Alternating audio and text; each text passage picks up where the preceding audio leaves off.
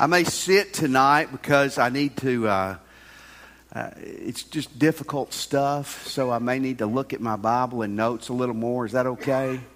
I mean, you're sitting. If you'll stand, I'll stand. I mean, you know, we can work it out that way. I knew you'd be okay with it. Football season is a few weeks away from starting. College, junior high, pee-wee, NFL. And they're in football, they're in what they call right now preseason practice.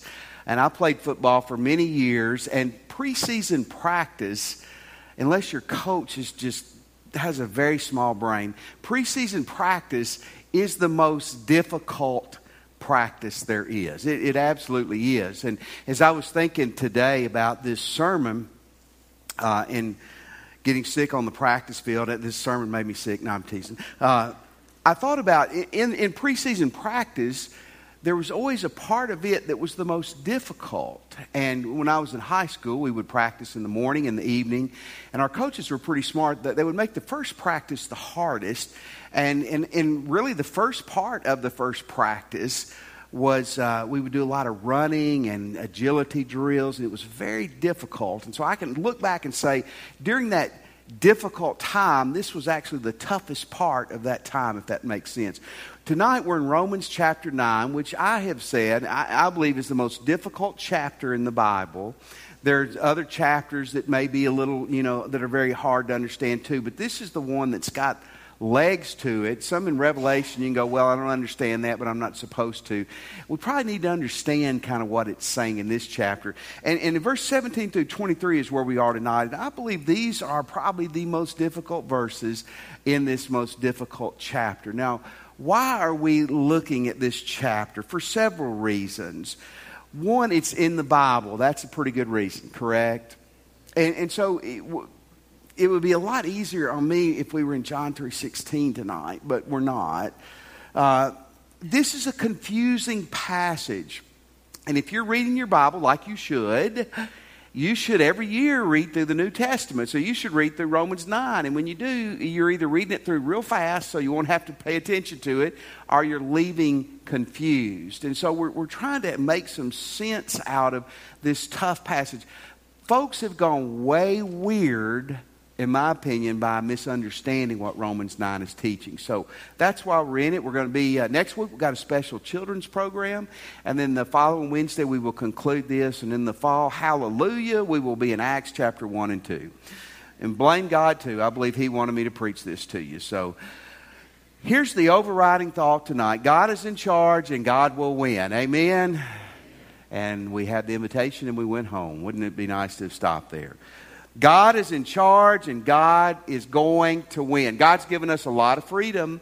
He's given us a lot of freedom to make good choices, to make bad choices. But ultimately, God is in charge. God has, I believe, at least three types of a will, things He wills. He has a perfect will. That's, I believe, salvation, who you marry, career choices, that it's your absolute best to do it. He has the permissive will, hot dogs or hamburgers. I get both so I can stay in His will.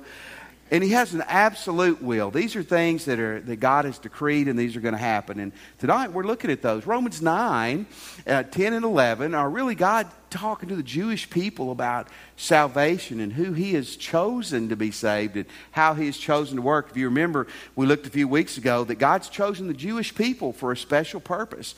That they thought it was for salvation by race, and He said, no, it's salvation by grace. But still, He chose the Jewish people, didn't He? You can pray and cry about that, but it's never going to change. He chose them for a special purpose. He chose a special route and scope of salvation. Salvation was going to come through Abraham, through Isaac, through Jacob, and through Jesus. And you can fight that, you can kick that, and you will burn in hell forever. I mean, that's God has decreed that's going to happen. Salvation is through Christ alone. And that really was difficult for the Jewish people to swallow. That's what chapters 9, 10, and 11, a lot of are about, was that God's saying, you are not going to heaven simply because you're Jewish. And in fact, everybody can come to Christ, even those Gentiles who even the apostles struggled with. Even they can be saved by faith in Jesus Christ. So That's the background of this. Now, here's the thought that we're going to look at primarily tonight. Even a king cannot thwart God's absolute purposes and His glory. A king, a dictator, a president, a preacher cannot thwart God's absolute purposes and His glory.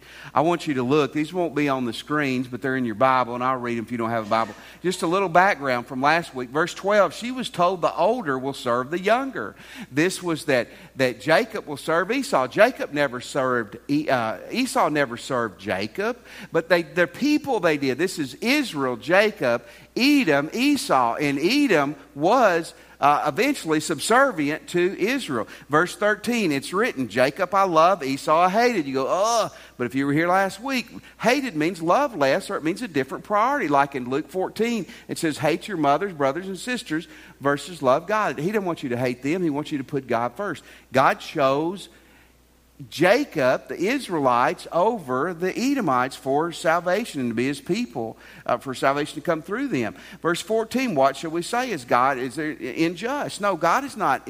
God is just in making these decisions. Verse 15, for He says to Moses, I'll have mercy on whom I have mercy and compassion to whom I'll have compassion. Remember, we looked last week at Romans 11:32. God says, I'm going to have compassion on everybody. Isn't that neat? You got to get in the Jewish mindset 2,000 years ago. That didn't sound neat to them at all. In verse 16, so it doesn't depend on human will or exertion, but on God who has mercy. The salvation depends on God. We can't earn it. We can't create it. We can't wake it up. Now let's get into verse 17 tonight. That's your background, your context, as is the whole chapter. For the Scripture says to Pharaoh, for this very purpose I've raised you up, that I might show my power in you, so that my name might be proclaimed in all the earth. Now people go, goodness gracious, God raised Pharaoh up to send him to burn in hell forever. That is exactly what this passage is not saying. This context is not talking about individual salvation. When it says in verse 17, I raised him up, this was not that I nurtured Pharaoh from birth so he would go to hell. I raised him up and put him on the throne. This is interesting. This is the story of Exodus. Pharaoh and Moses very likely may have grown up together. Remember, Moses was a Jewish person, but he was raised in the palace. Educated the same way, raised like little kings that they were. The Pharaoh was the head of Egypt. Folks, this wasn't an elected position. This was a bloodline position. And this was not just a king. The Pharaoh was an absolute authority. In fact, he was considered a deity. If you don't know what that is, that means a god. He was considered a god. He probably considered himself a god. And Egypt's the most powerful known country in the world at that time. This is the context of that. So Moses and Pharaoh begin to butt heads. God's saying, let my people go. And Moses is saying that for God. And it starts off in Exodus 5:2. Listen to what Pharaoh says. Pharaoh said, who is God that I should obey His voice? You got a problem when that's how you start a conversation. And let Israel go. I do not know the Lord, moreover, I will not let Israel go. Enough said there, isn't it?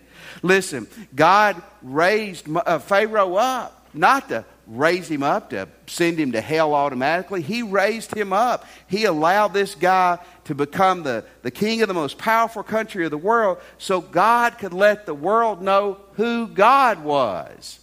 And that's pretty neat, and it gets neater. He says in verse 17, for this very purpose I've raised you up to show my power and that my name might be proclaimed throughout all the earth. He said, my name, Pharaoh, I've put you in this position.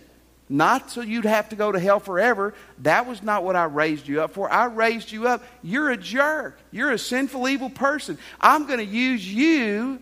I'm going to turn it around, and I'm going to use you to make my name and my fame known. Isn't that cool that God can do that? In verse 18, so then He has mercy on whomever He wills, and He hardens whomever He wills. Now that's disturbing, isn't it? It's disturbing.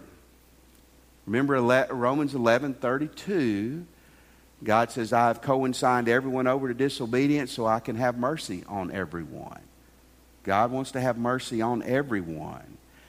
It's not a salvation issue. The word hardened is interesting. The background of it was a medical term in Paul's day. Doctors talked about a bone calcifying or a joint getting stiff. It became hardened. And so when this word was used, obviously the Greek people at this era knew it. What does this mean, though, that God says that he will harden whomever he will harden? Is it talking about he's going to cause you to reject Christ, harden your heart so you'll die and go to hell? Is that what he meant with Pharaoh? Again, absolutely not. What it meant was God said, you know what, Pharaoh? You want to reject me? You want to do your own thing? You want to have your own will and your own purpose? That's okay. I can play along with that too.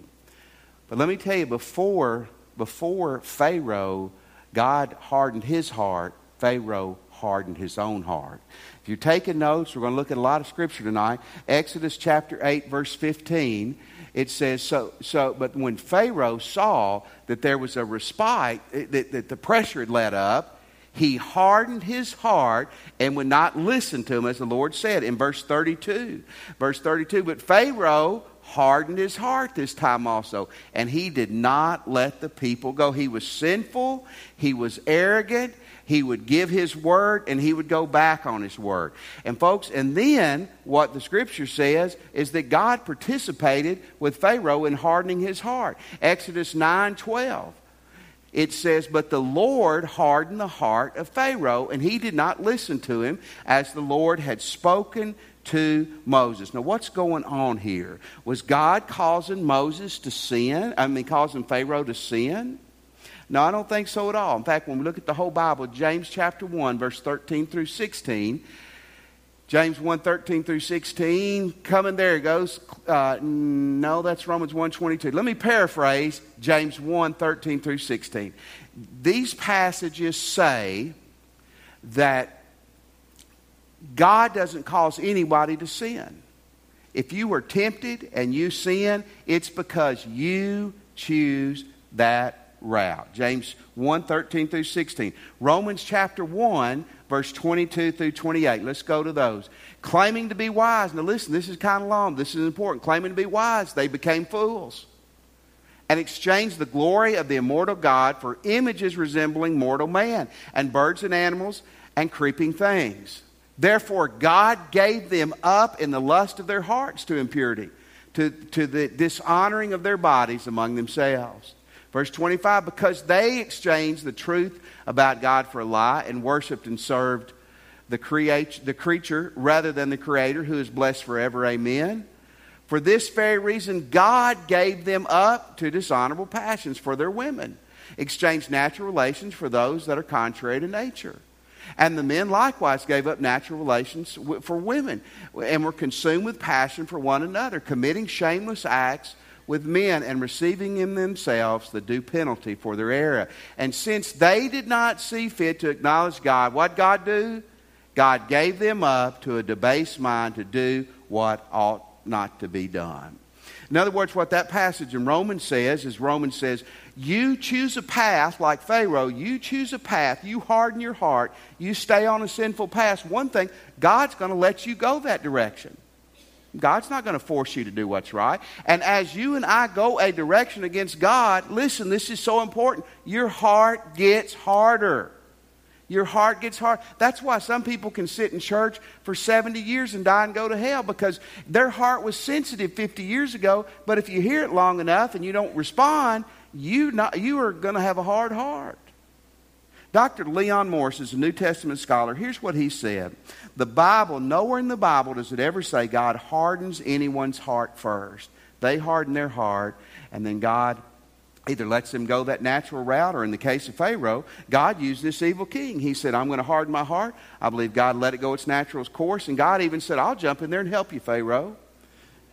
I'll jump in there and let your heart become hard. I'll even add a little bit of hardness to it. Because you're going to be sinful and wrong, I'm going to get the glory, and my purpose is going to happen through you. I was watching a political show a few weeks ago, and They were commentators talking back and forth, and they were talking about politicians getting caught on a national level and getting brought down. And one of them said, "Hey, on a national level, it's not going to happen anymore. They're too powerful. They're too sneaky. They got too much money, too much control. There's not going to be something come up that's going to dethrone one of these national politicians." And I thought to myself, that's exactly what Pharaoh thought.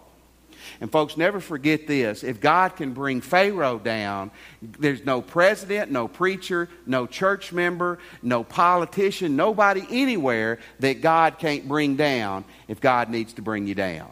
And there's no politician or purpose. You say, "Man, I'm scared about November." I am too.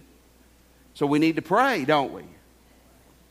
We need to know this too. Whoever sits on that, it may not be God's person, but God's allowing them to sit there.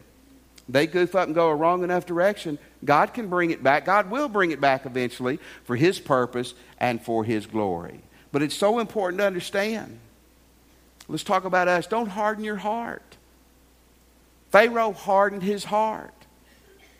Hebrews 3:15 says, "As it is said, today if you hear the voice," you hear God's voice, "don't harden your hearts as they did in the rebellion." It's kind of weird. Pharaoh hardened his heart in keeping the Israelites from leaving Egypt. Then they got free and hardened their hearts. Isn't that how we are? Folks, if your physical heart, if you're having problems, if you're not doing well on a stress test, your blood test, your EKG, whatever, you need to pay attention to that. Because if something's wrong with your physical heart, you need to respond to that, or it may seal your fate. Spiritually, it's the same way. God's speaking to you. You need to obey God. I used to hear old preachers, and I had a granddad that would say this, that God speaks to you, and you have a limited window to respond. And if you don't respond, you may never have that opportunity again. Now, I don't know if I theologically believe that or not. But I know this, it's dangerous when God's speaking and we don't answer the door. Because the heart becomes hard. Hey, the same God that was speaking to Pharaoh spoke to Moses. Spoke to Moses in the desert through a burning bush. And Moses obeyed him. Pharaoh rejected him. Isn't it funny? The same sun that melts ice hardens clay. And the same Spirit of God that may be speaking to your heart tonight about your eternal soul, or about some career move, or about something you need to do, or where you need to repent. Some of us, it's going to harden our heart. Some of it's going to soften us. Let God melt your heart. But always remember, God didn't harden Pharaoh's heart to send him to hell. Pharaoh hardened his heart, and then God complied with him. It wasn't for hell. It was God was going to use him for His purpose and for His glory. God used the wannabe God to bring glory and honor to His name. Here's something neat. Ran across this a few weeks ago in my own personal prayer time. 1 Samuel chapter 4, verse 8. Look what it says. These are the Philistines talking. The Philistines were not known as great Christian people, by the way.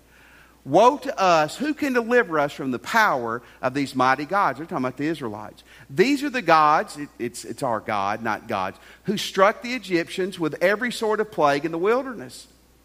Now, the Jewish people were fixing to go fight the Philistines. Hundreds of years later, they didn't have TV, CNN, Fox, cell phones, Facebook. They didn't have mail. And hundreds of years later, they still knew how Pharaoh showed up when he stood up to God. And 4,000 or 5,000 years later, we're still talking about it because God's going to win, and God's purpose and His glory is going to get the victory. That's what this is all about. Look in verse 19. "You will say to me, why does he still find fault? Who can resist His will?" Remember, it's talking about purpose here, not salvation, not individual.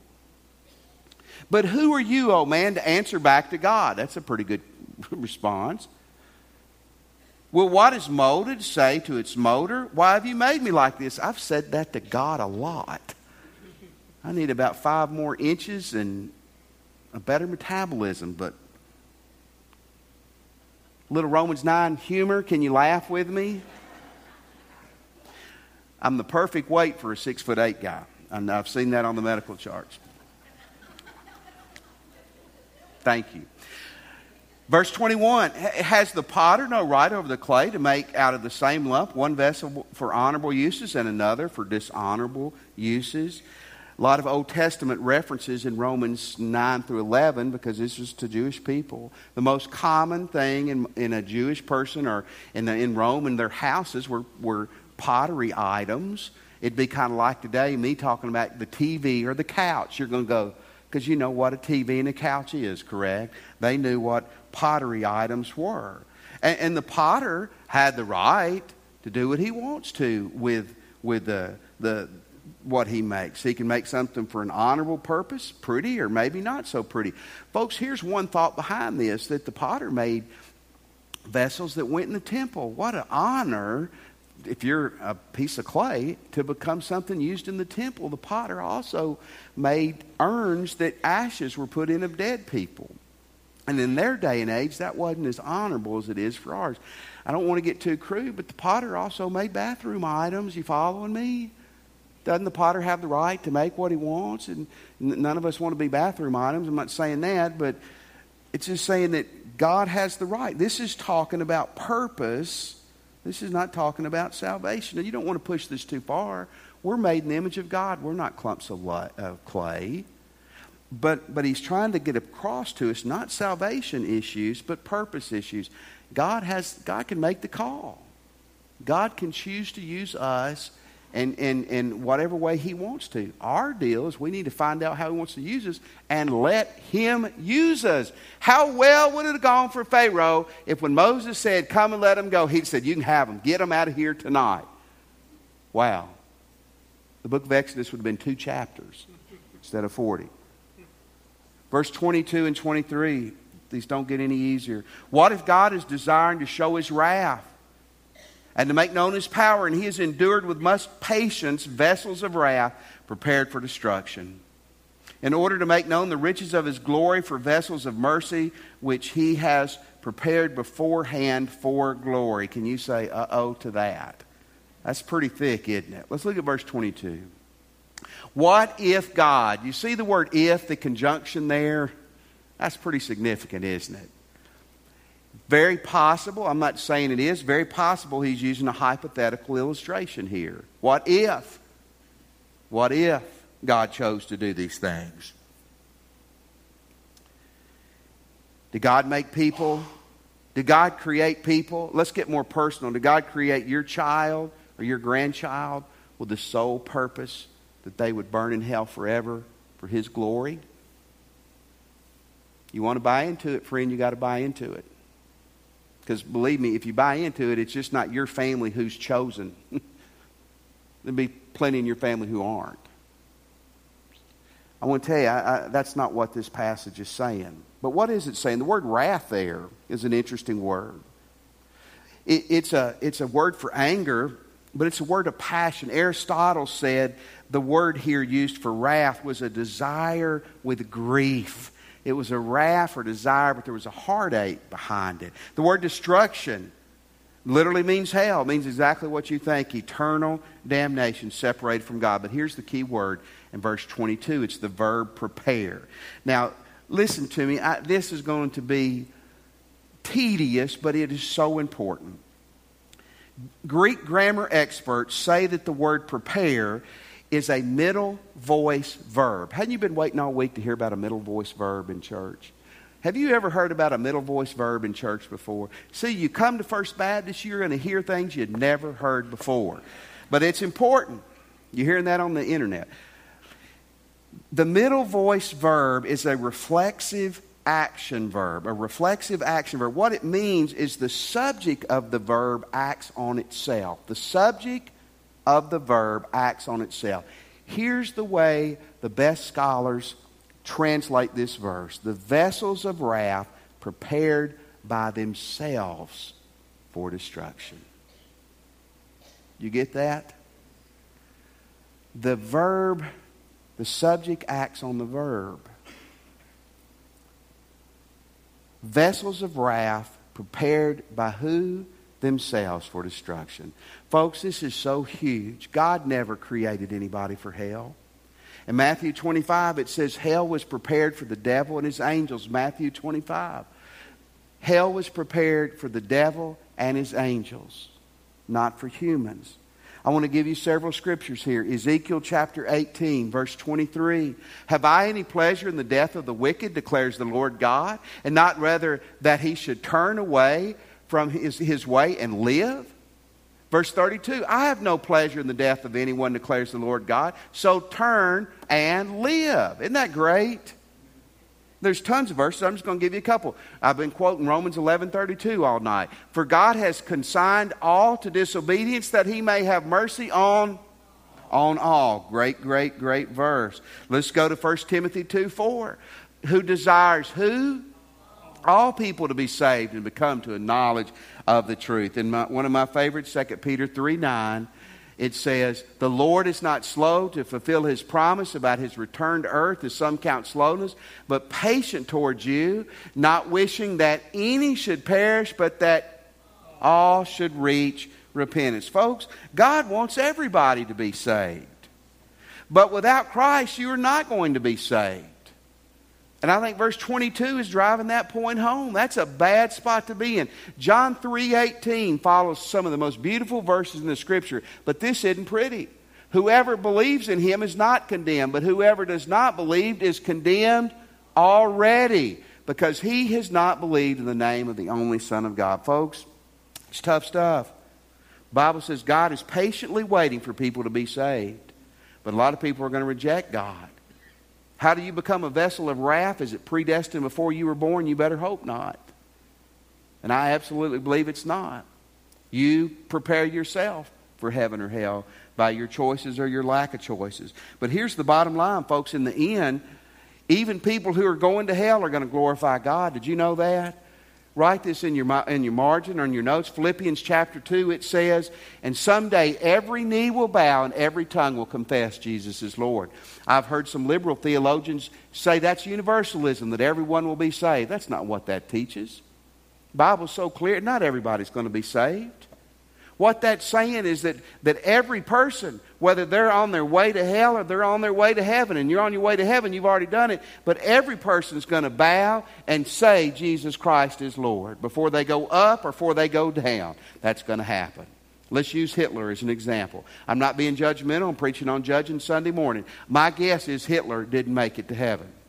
I don't think he got saved in the bunker before he killed himself. The fruit of his life were not very good. Amen? So you know what? Before Adolf Hitler was sent to hell, he bowed his knee and he looked at the Jewish Jesus and he said, you are Lord. God got some glory right there before Hitler departed this evil life that he lived. Verse 24 and 26 get a little bit better. 23. In order to make known the riches of his glory for the vessels of mercy he has prepared beforehand. Who are the vessels of mercy? Verse 24 through 26 tells us, even us for whom he has called, not from the Jew only, but also from the Gentile. That would have really upset the Jewish people. As indeed he says in Hosea, those who were not my people, I will call my people. And her who is not my beloved, I will call beloved. And in every place where it was said to them, you are not my people, there they will be called sons of the living God. And then we go down to verse 33, the end of the chapter. It's written, behold, I am laying in Zion a stumbling block and a rock of offense to many. Let's flip it. And whoever believes in him will not be put to shame. Read Romans 10 when you get home. Who are the vessels of mercy? The people that respond to Jesus Christ's mercy are the vessels of mercy. Folks, you know why we are passionate about reaching Ruston for Christ? You know why we take mission trips and we give over $300,000 a year for causes outside of Ruston and this church and through the world? Because we believe whosoever calls on the name of the Lord will be saved. And we also believe that God says it's not going to happen if somebody doesn't tell them. And so we believe we are supposed to tell them. So we're trying to cooperate with God. He created that plan. It isn't going to change. We got to buy into it and accept it. It's what he's laying out to us. You know, one final thought, talking about God getting the glory and God winning. In Paul's day, Paul was a nobody. He's a big shot to you and me. He was nobody then. He was a Christian. They were just small sect. He was a Jewish person by birth. They were despised. He died a martyr's death, probably wasting away in prison before he died. The Caesar was the name for the king, the emperor, and Nero was probably the emperor when Paul was around and when this was written. Nero, the Caesar, was like a god too, really. It was honored that way. And it's funny, 2,000 years later, we name our dogs Caesar, Nero, and we name our kids in our churches after Paul. Isn't that neat? You know why that happens? You know why that happens, folks? Is because God's in charge and God's going to win. Let's pray. God, we don't understand all this, but what we do understand, help us to act on it. Help us to see your love for us and our need to respond to you. And it's in your name we pray, Jesus. Amen. Tonight, if you're here and you've never given your life to Christ, come do that this evening. Leave your seat. Surrender your heart. Come to Jesus. Maybe you're here tonight and you'd like to join our church family. We would love for you to do that. You can do it after church, or you can come when we stand right now. Let us help you. You join our church. We'd love for you to. Christian, maybe you're struggling with some things. You need to obey God. You need to obey God tonight. If you know what He's tapping on your heart, obey Him. Obey Him where you're standing. Come to the altar. Pray with the minister. Kneel down. But let's submit to God. God's going to win. Wisdom says that we submit and follow His plan. Let's stand. You come now as we sing.